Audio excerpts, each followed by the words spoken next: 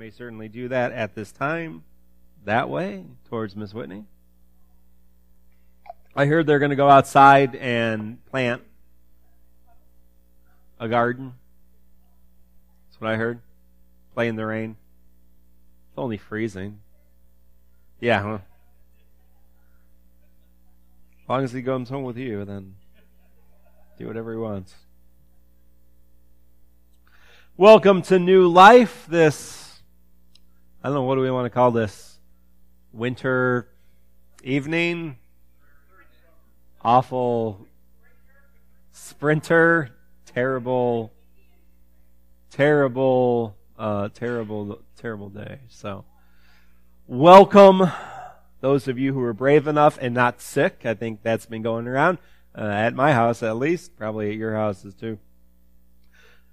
And thank you for being here. Welcome all those joining us online at this time, and you can always catch up on any of our series at www.findnewlifeumc.org or on iTunes or on, what's the Google thing called now? Is it Google Play that does the podcasts? They just started doing podcasts on, so you can listen to the sermons on your Android devices, those of you that don't have iPhones. So we're unified as one, can all listen to my beautiful voice while you're driving along in the car, doing Zumba, and whatever you do when you listen to pod. Yeah, you'll see I try to keep the beat. You can speed it up. And it will be good. Well, let's have a word of prayer, and we'll begin our time of teaching. Lord, we thank you for your Spirit. We thank you for rain, even though it's cold and dreary. We thank you for that refreshment for our earth, that reminder of your grace, reminder that when the storm leaves, you are always there. Be with us now. Fill us. Allow us to hear and see and experience you in a new way this evening. We pray this in your holy name, in the name of Jesus Christ our Lord. Amen. Our scripture tonight comes from the Acts of the Apostles. In the New Testament, not Genesis, that's the Old Testament. Matthew, Mark, Luke, and John, Acts. Chapter 9, the first 6 verses, if you're following along on one of those devices or on your old-fashioned Bible. Meanwhile, Acts is like the Game of Thrones of the Bible. Kind of skips around from character to character. Meanwhile, Saul was still spewing out murderous threats against the Lord's disciples. He went to the high priest, seeking letters to the synagogues in Damascus. If he found persons who belonged to the way, that's us, whether men or women, these letters would authorize him to take them prisoner to Jerusalem. During the journey, as he approached Damascus, suddenly a light from heaven encircled him. He fell to the ground and heard a voice asking him, "Saul, Saul, why are you harassing me?" Saul asked, "Who are you, Lord?"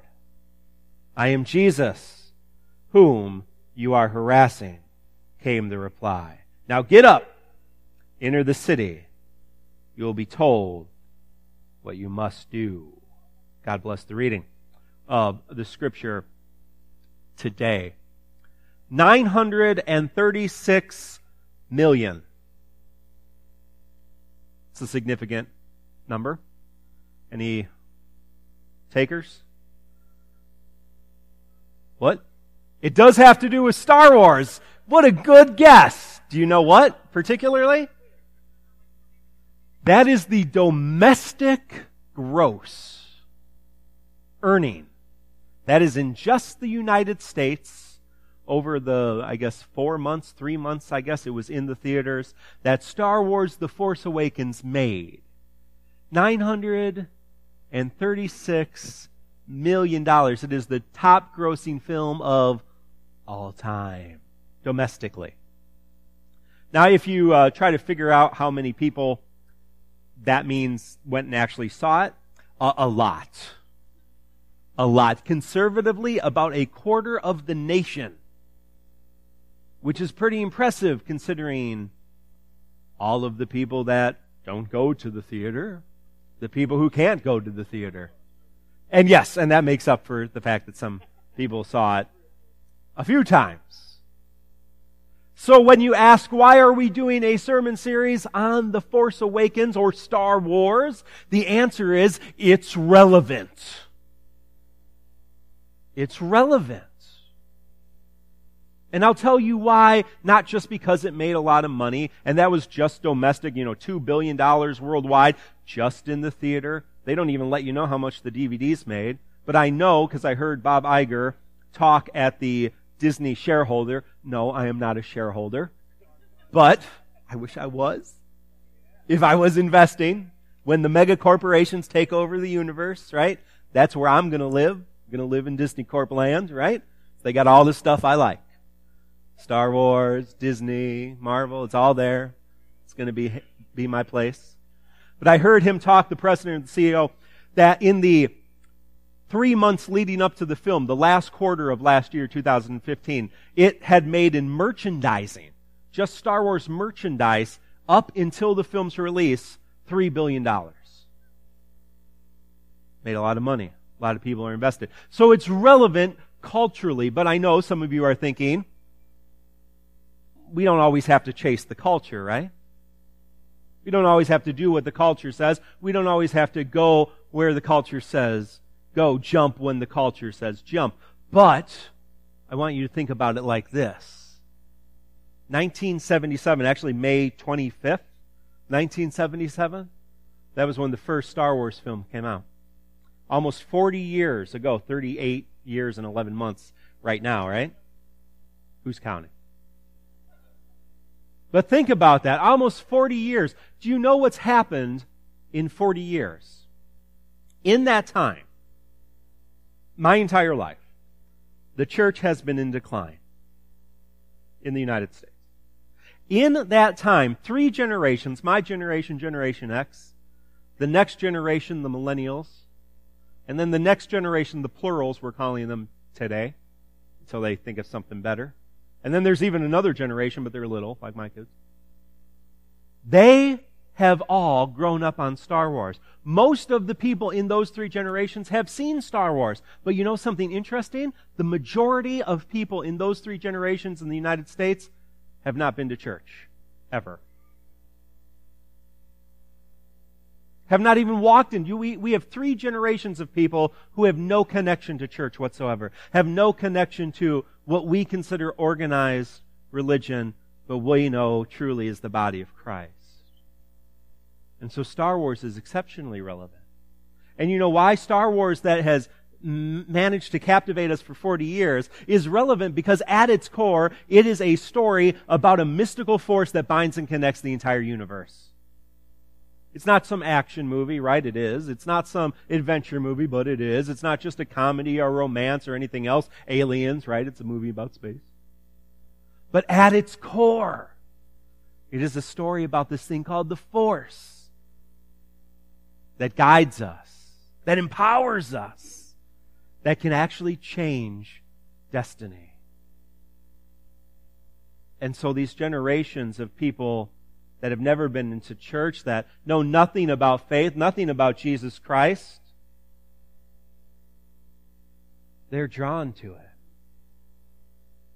They're drawn to what we're drawn to: resurrection, new life, hope, joy, peace, love.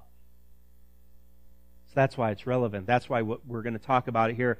Not next week, but the few weeks afterwards. That's why we're going to talk about it tonight. And how I want to frame our discussion is using an understanding of faith that's a little different than the understanding we normally talk about. For the last 4.5 years of New Life, at least, and several months this year, we've talked about John Wesley's understanding of salvation, justification, new birth, life, Christianity, faith. And I've used that understanding of grace and that kind of pathway to salvation throughout the 4.5 years of New Life. Because that's as United Methodists, that's kind of our standard understanding, the process of salvation. And it is a method, isn't it? It is a method, it is a process. But there are other ways. Now, I know some of you are quoting scripture in your head. Jesus is the way, truth, and the life. Are you talking about pluralism? No. Jesus says we travel down a narrow road and we enter a narrow gate. Only through Him can we know the Father.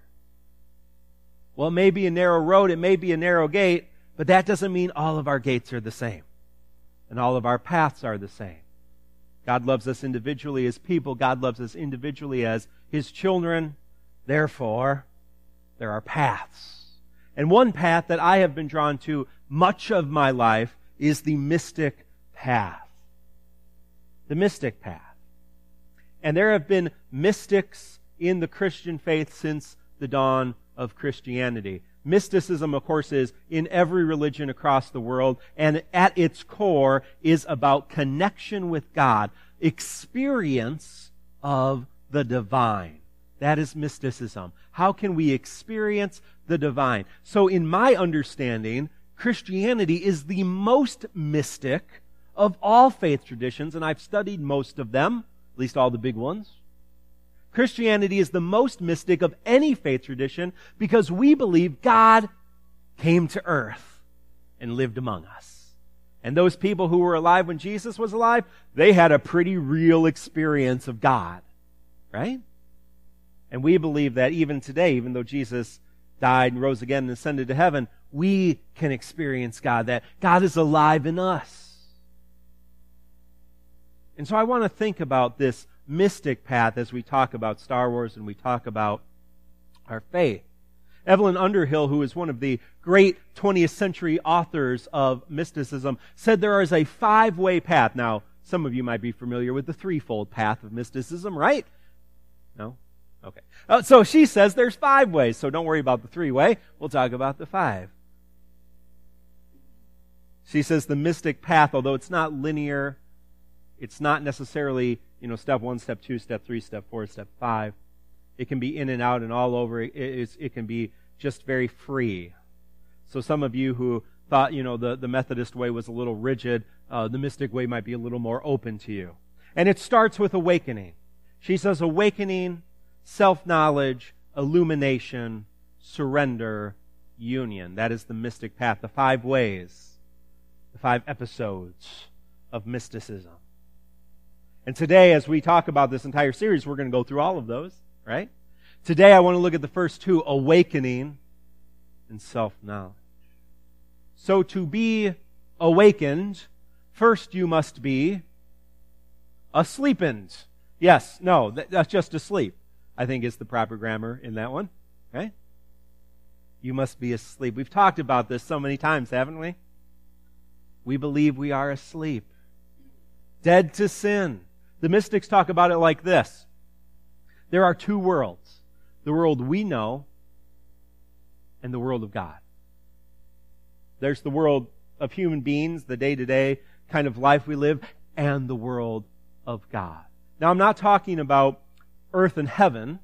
I'm talking about the world we perceive while we are asleep.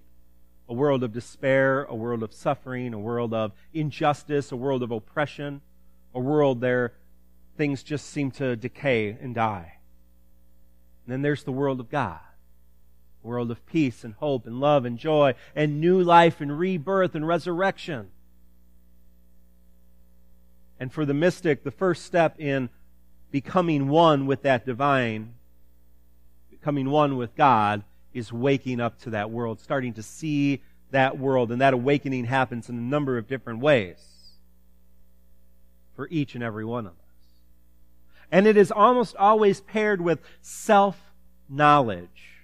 And I'll give you 2 kind of abstract ways to think of that. The first one, like the psalmist says, I am a worm. Now, I don't think necessarily the psalmist was saying, I'm dirt. But when you awaken to the greatness of God, God created everything, that God, right? You seem pretty small. And so that's self-knowledge. For some, we call it hitting rock bottom. Sometimes awakening happens when you hit rock bottom. And for some, self-knowledge is knowing, you know what? I'm kind of messed up. Kind of broken. Maybe I thought I had things together and I don't. So those are the first two steps. Awakening, self-knowledge. And they kind of go hand in hand. Now, I can talk abstractly about them forever. And you can borrow Evelyn Underhill's book, which is like 1 billion pages long, and talks about every mystic who's ever lived forever. And it's wonderful. I love it, but it's a little thick. So what I wanted to do, instead of continuing to talk abstractly, I wanted to do what every mystic has ever done who's ever written anything. They've just shared experiences. I wanted to give some case studies. The great mystic, especially in the Christian tradition, the great mystic mothers and fathers of our tradition have shared these beautiful stories. And so I want to give a couple examples of awakening and self-knowledge from a certain movie, The Force Awakens. Now, most of you have seen it, because we just showed it last week.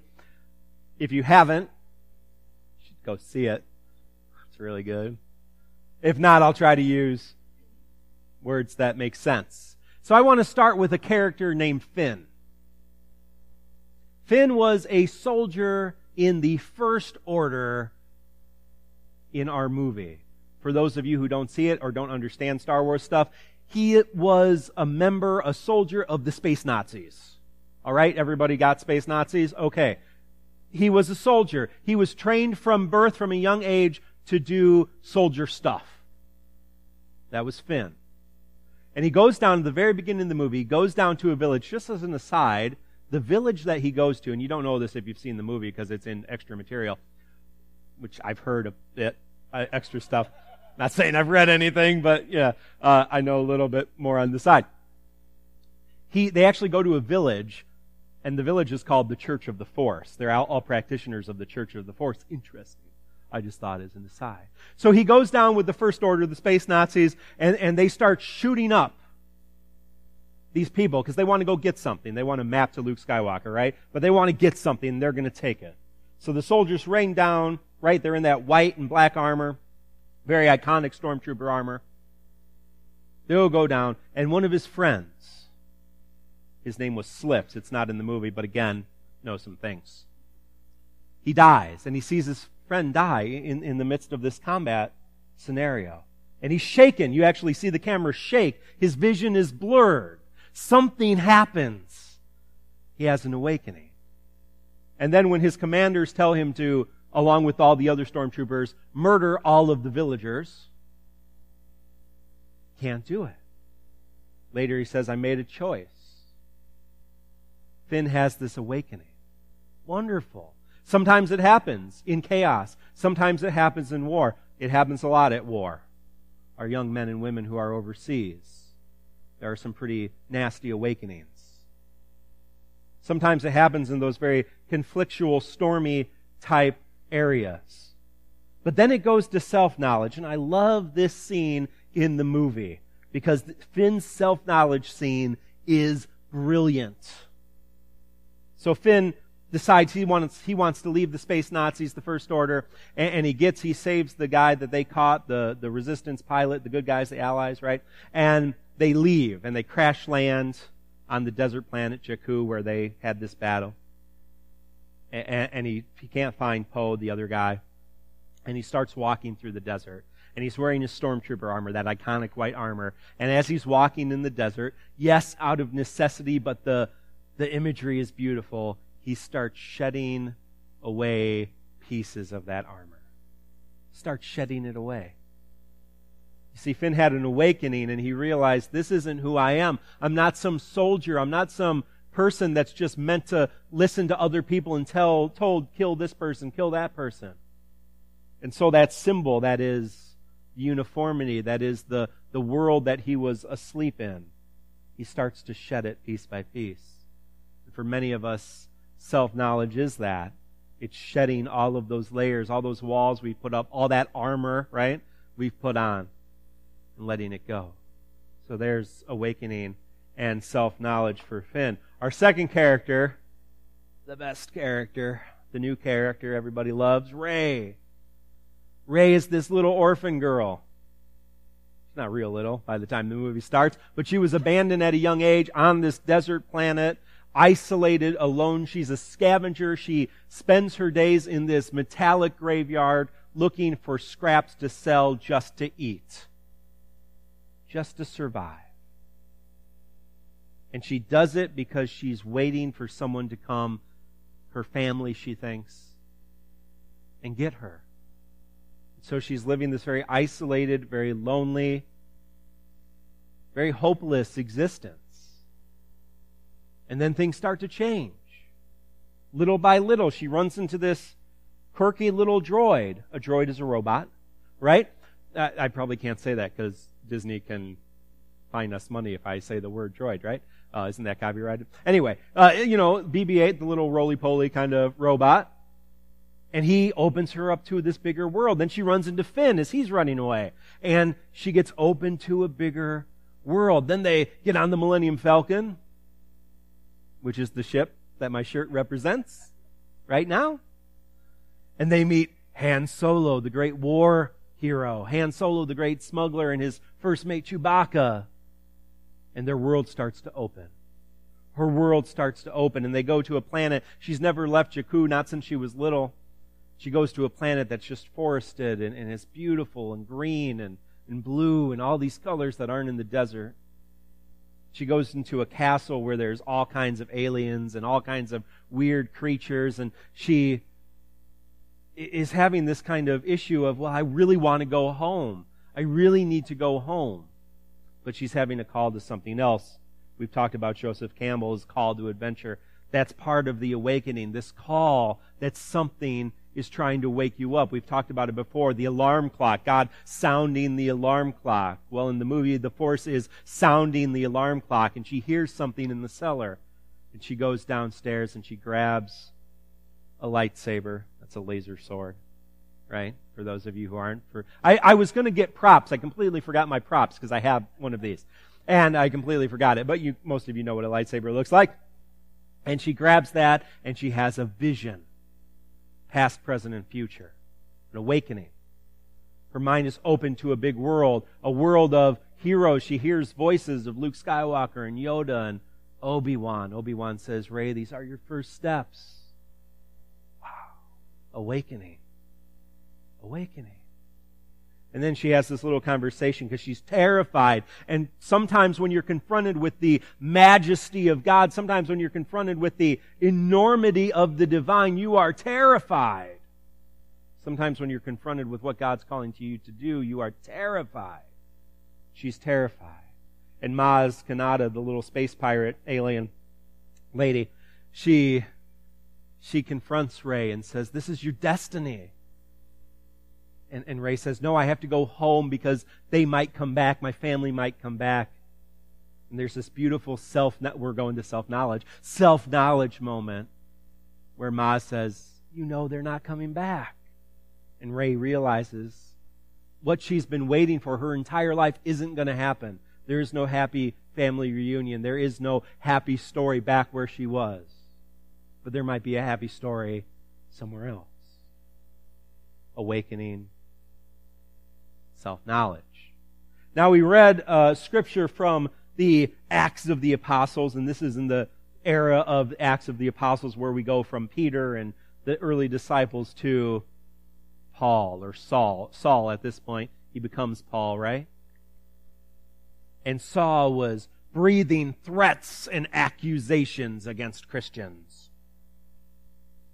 We sang a choral hymn in college about this, the most terrifying choral hymn I've ever sang in my entire life. I don't know, this has nothing to do with the sermon. It's vividly in my mind. I don't remember anything else we sang. We sang the Messiah, so I remember that. But I don't remember anything else we sang, but this really creepy song about Acts chapter 9, verses 1 through 6. So you can Google that maybe. I have no idea even what it was called.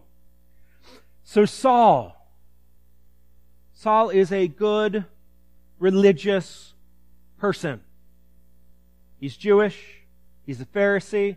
He knows his stuff. Goes to church every week. Probably on some committees. Yeah? Or several. Paul was ambitious. He was probably on several committees. And Saul gets in his head that here's these followers of the way, which is what they used to call us. I am the way, the truth, and yeah, right?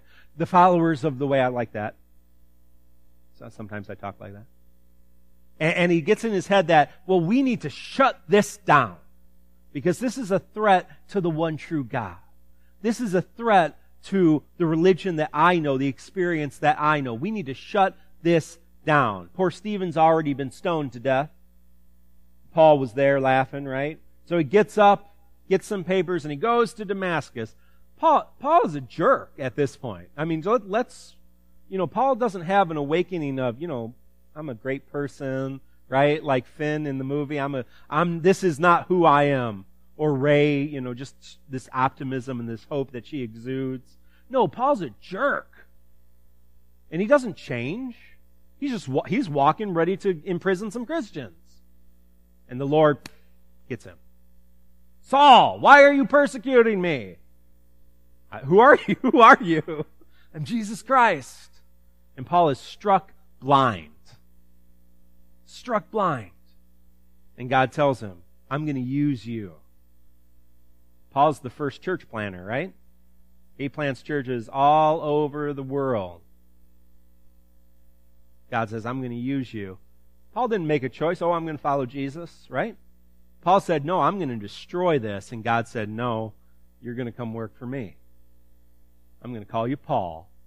I like how God does that sometimes. Hey, Simon, I'm going to start calling you Rocky, right? Peter, right?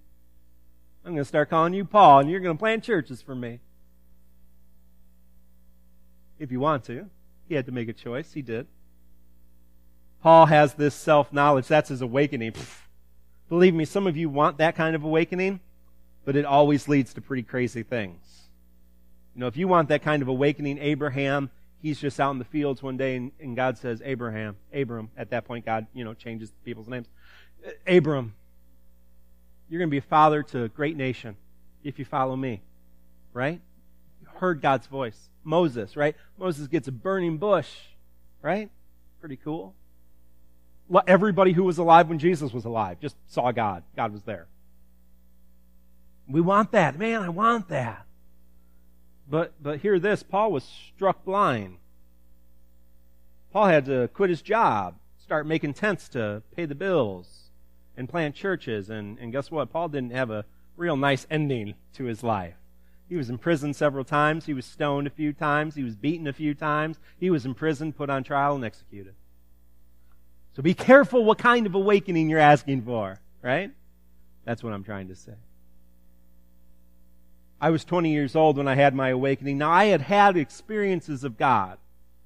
Early on, 4 or 5 years old, I remember a very vivid experience of God at church. When I was 8, perhaps the most vivid experience. We had a gospel duo come into church. And I don't even think we were in the sanctuary. I think we were in the fellowship hall. And I was 8 or 9, and I just felt that world, that more than me kind of world. I just felt God.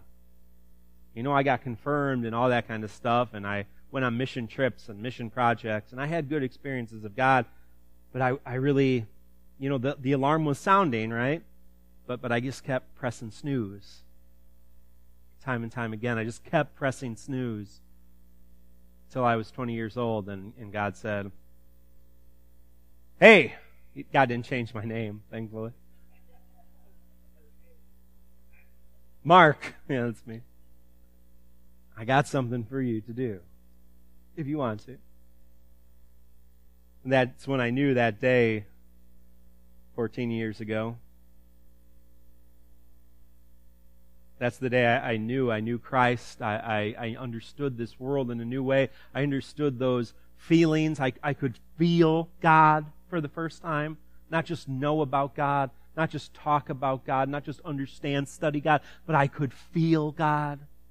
I could see God. I could hear God. The Spirit was just moving in me. And my self-knowledge was a little different than our previous 3 examples, because for me, at 20 years old, I had my whole life figured out. I had it all mapped out. Year 1, graduate college. I knew where I was going from there. Going to graduate school. Going to get a PhD. Right? I'm going to go into this profession. I'm going to live in this place. I'm going to marry that person. We're going to have these many kids. That's the kind of person I am. I had everything mapped out. We're going to have 1.5 cats. No, I don't. I didn't think about the cats. Probably 1 at that point in my life. Everything mapped out, and I realized soon after, it didn't take very long, that all those plans were going to fail. But yeah, I could do those. I could do that stuff, but there was no foundation. It wasn't built on anything solid. It was just going to crumble apart. It wasn't going to fulfill me. It wasn't going to give me purpose. It wasn't going to give me joy or peace or love. Relationships would have been bruised and broken. Self-knowledge.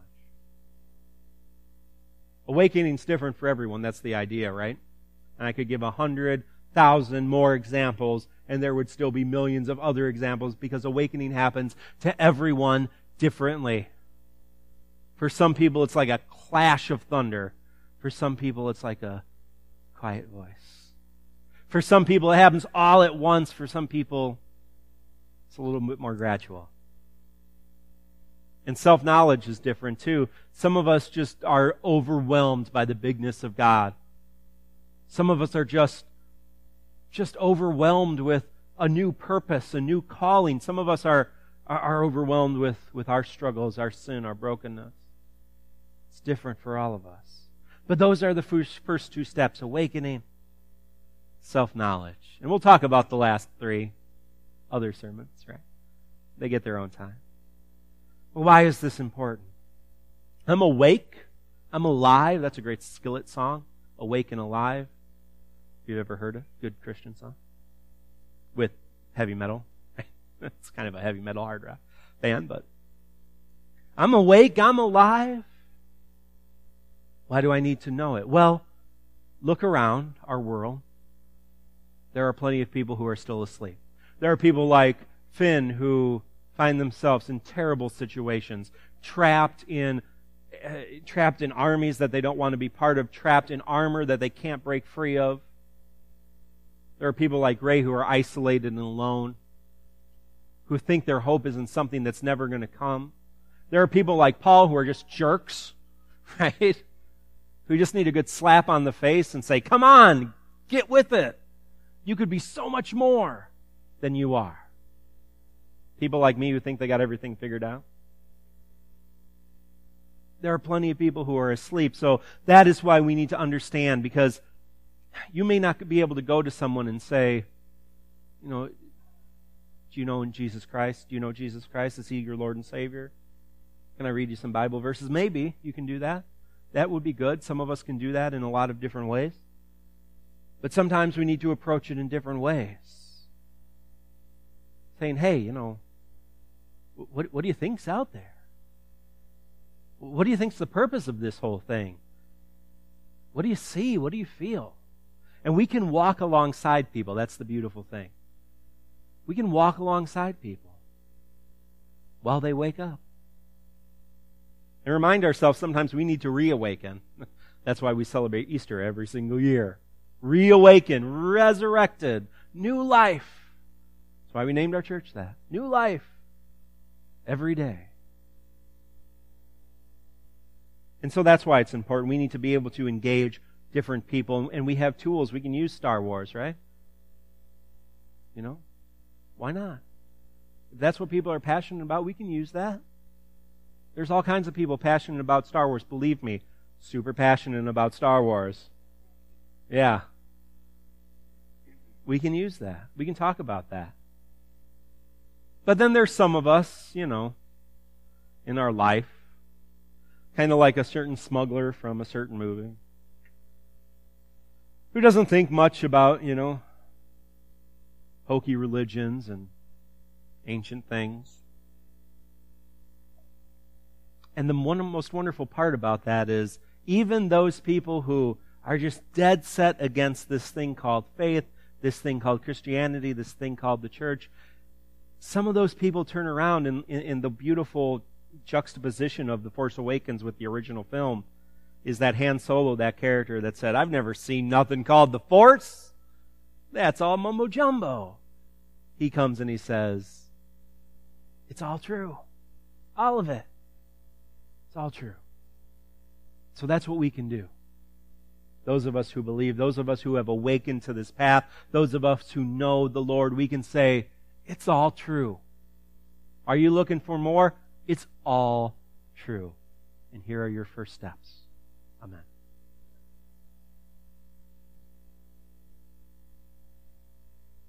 Let us respond. I might throw in some mystic stuff here in the next couple weeks. That might make some of you uncomfortable. But I would like to respond tonight with a creed. We've been doing the Apostles' Creed. I'd like to respond with the Nicene Creed.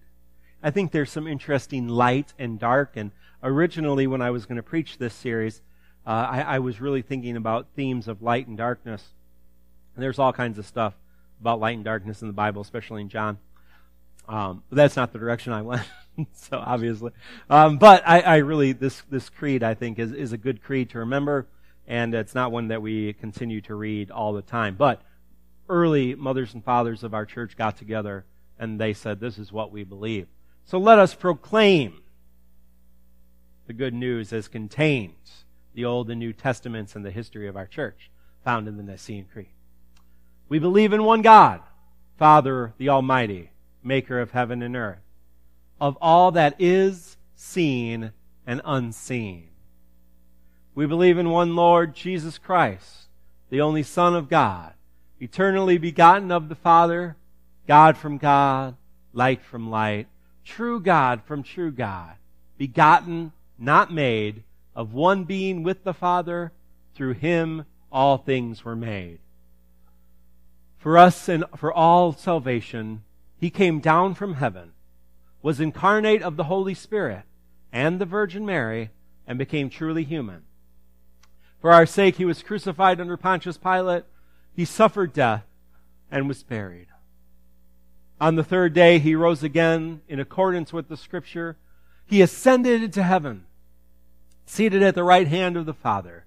He will come again in glory to judge the living and the dead, and his kingdom will have no end. Amen. That just, I'm sorry. No, there is a third part to this. We believe in the Holy Spirit too, right? We believe in the Holy Spirit, the Lord, the giver of life, who proceeds from the Father and the Son, who with the Father and the Son is worshipped and glorified, who has spoken through the prophets. We believe in the Holy Catholic and Apostolic Church. We acknowledge one baptism for the forgiveness of sins. We look forward to the resurrection of the dead and the life of the world to come. Amen. 3 parts. Let us now transition to prayers. Remembering there are so many who are not here today because of illness, life, struggles. Let us pray. Lord, we thank you for the many gifts you have given us today. We thank you for our opportunity to worship with you tonight. Be with us now. Affirm our call. Lord, we pray for all of those who need your love, all of those who are set apart, those who find themselves in the midst of war and oppression, those who find themselves alone and isolated, those who think they know it all, those who wouldn't see it any other way. Be with all of us, high, low, middle, those of great importance, those of no importance. You love us all. You know the number of hairs on our head. You call us by name. You knit us together in our mother's womb. Be with us now. And all of those who we are in contact with, allow us to be your grace and mercy. Allow us to be your compassion. Lord, at this time we just lift up any particular prayers to your heart.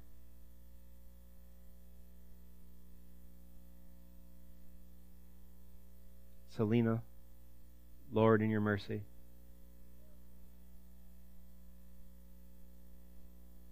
Lord, in your mercy.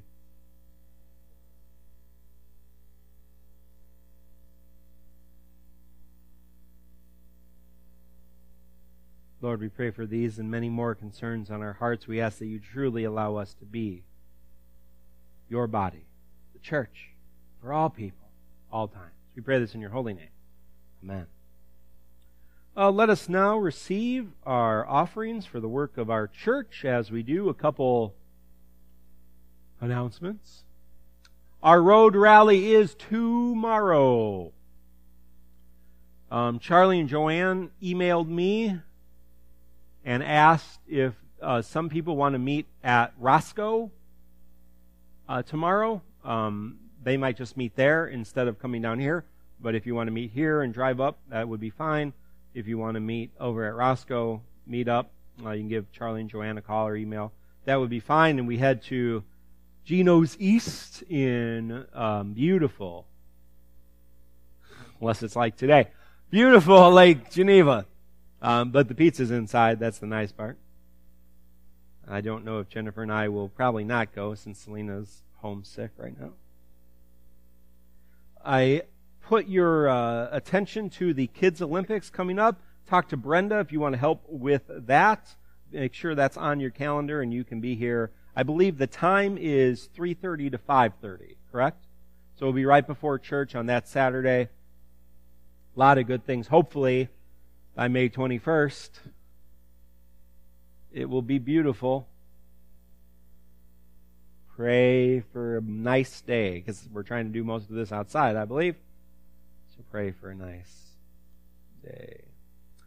I believe that's it. So let us transition now to the Lord's table. As we do, we join together in this act of confession by Miss Nancy C. Townley. Let us pray together. Lord, you know how easy it is for us to sit here, tethered to our darkness and fear. We get bound up by chains of mistrust. We dare not to hope, for so many times before we have been disappointed. So we sit here and wonder where you are. We are not unlike the disciples who wondered also, who feared.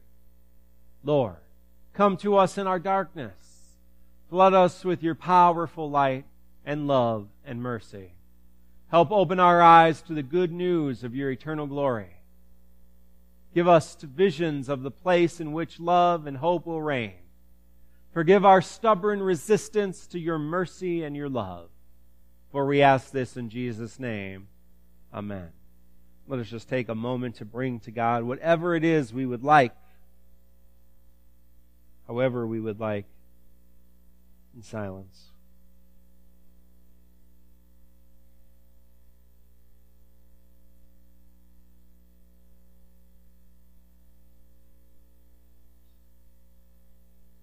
Amen.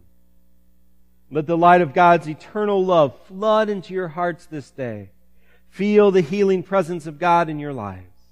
Accept God's love and hope for you. This is God's gift, freely given for you by Jesus Christ, God's risen Son, our Lord. Amen. We come to the table, looking for awakening. That's why we say anybody can come. Don't have to be baptized. Although if you feel comfortable enough to come to the table, we should probably talk about baptism. Don't have to be a certain age. Don't have to have stood up in church and prayed a certain prayer. Don't have to sign up the week before. At least one church I know. You don't want the wrong people to take communion. That's the point. So you got to sign up the week before. And then you get people 2 weeks in a row, too, which is good. So you get consistency. Sign up the week before. No, we believe this is Christ's table. You can come here. You don't got to have anything figured out. You don't need any answers. You don't even need to believe in this stuff. You're welcome here. And I believe if you even just a microgram of, hey, maybe this is real. I think this could be an awakening moment. I know it's a self-knowledge moment because we pray that act of confession every week, right? Saying, you know what? I was kind of a jerk this week. You know what? I thought I had things figured out. I didn't. You know what? This week was pretty rough. This was pretty hard. This was a hard week. Or you know what? I'm really grateful, Lord, for all you've done this week. Whatever it is, it can be good, bad, it can be everything in between, but we can come to the table and say, yeah, here I am. And we'll talk about those other things, because they can happen here too. But this is so important. So important. So vital. On the night Jesus was betrayed, we remember that he took bread like this. He broke it and gave thanks to God, and he gave it to his disciples and said, take, eat. This is my body. It's given for you. Do this in remembrance of me. After the meal, he took a cup like this, and he gave thanks to God, and giving it to his disciples, he said, drink from this, all of you. All of you. For this is my blood of the new covenant poured out for you and for many, for the forgiveness of sins. Do this in remembrance of me. Lord, we just pray and we thank you for this gift of bread and wine. We ask that you pour your Holy Spirit out on all those gathered here and on these gifts. Truly make them be for us your body, that we may be your body, the church, redeemed by your blood for this world and the next. Make us one as you are one until you come again and we feast at your heavenly banquet. Amen. I'd ask my servers to come forward. The table is set. Come eat. This is the body of Christ broken for you, that you may be Christ's body, the church. Practice sanitary conditions.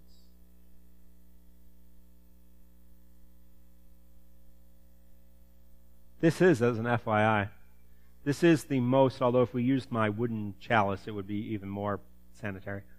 Wood is naturally antibacterial. I know more things than Star Wars.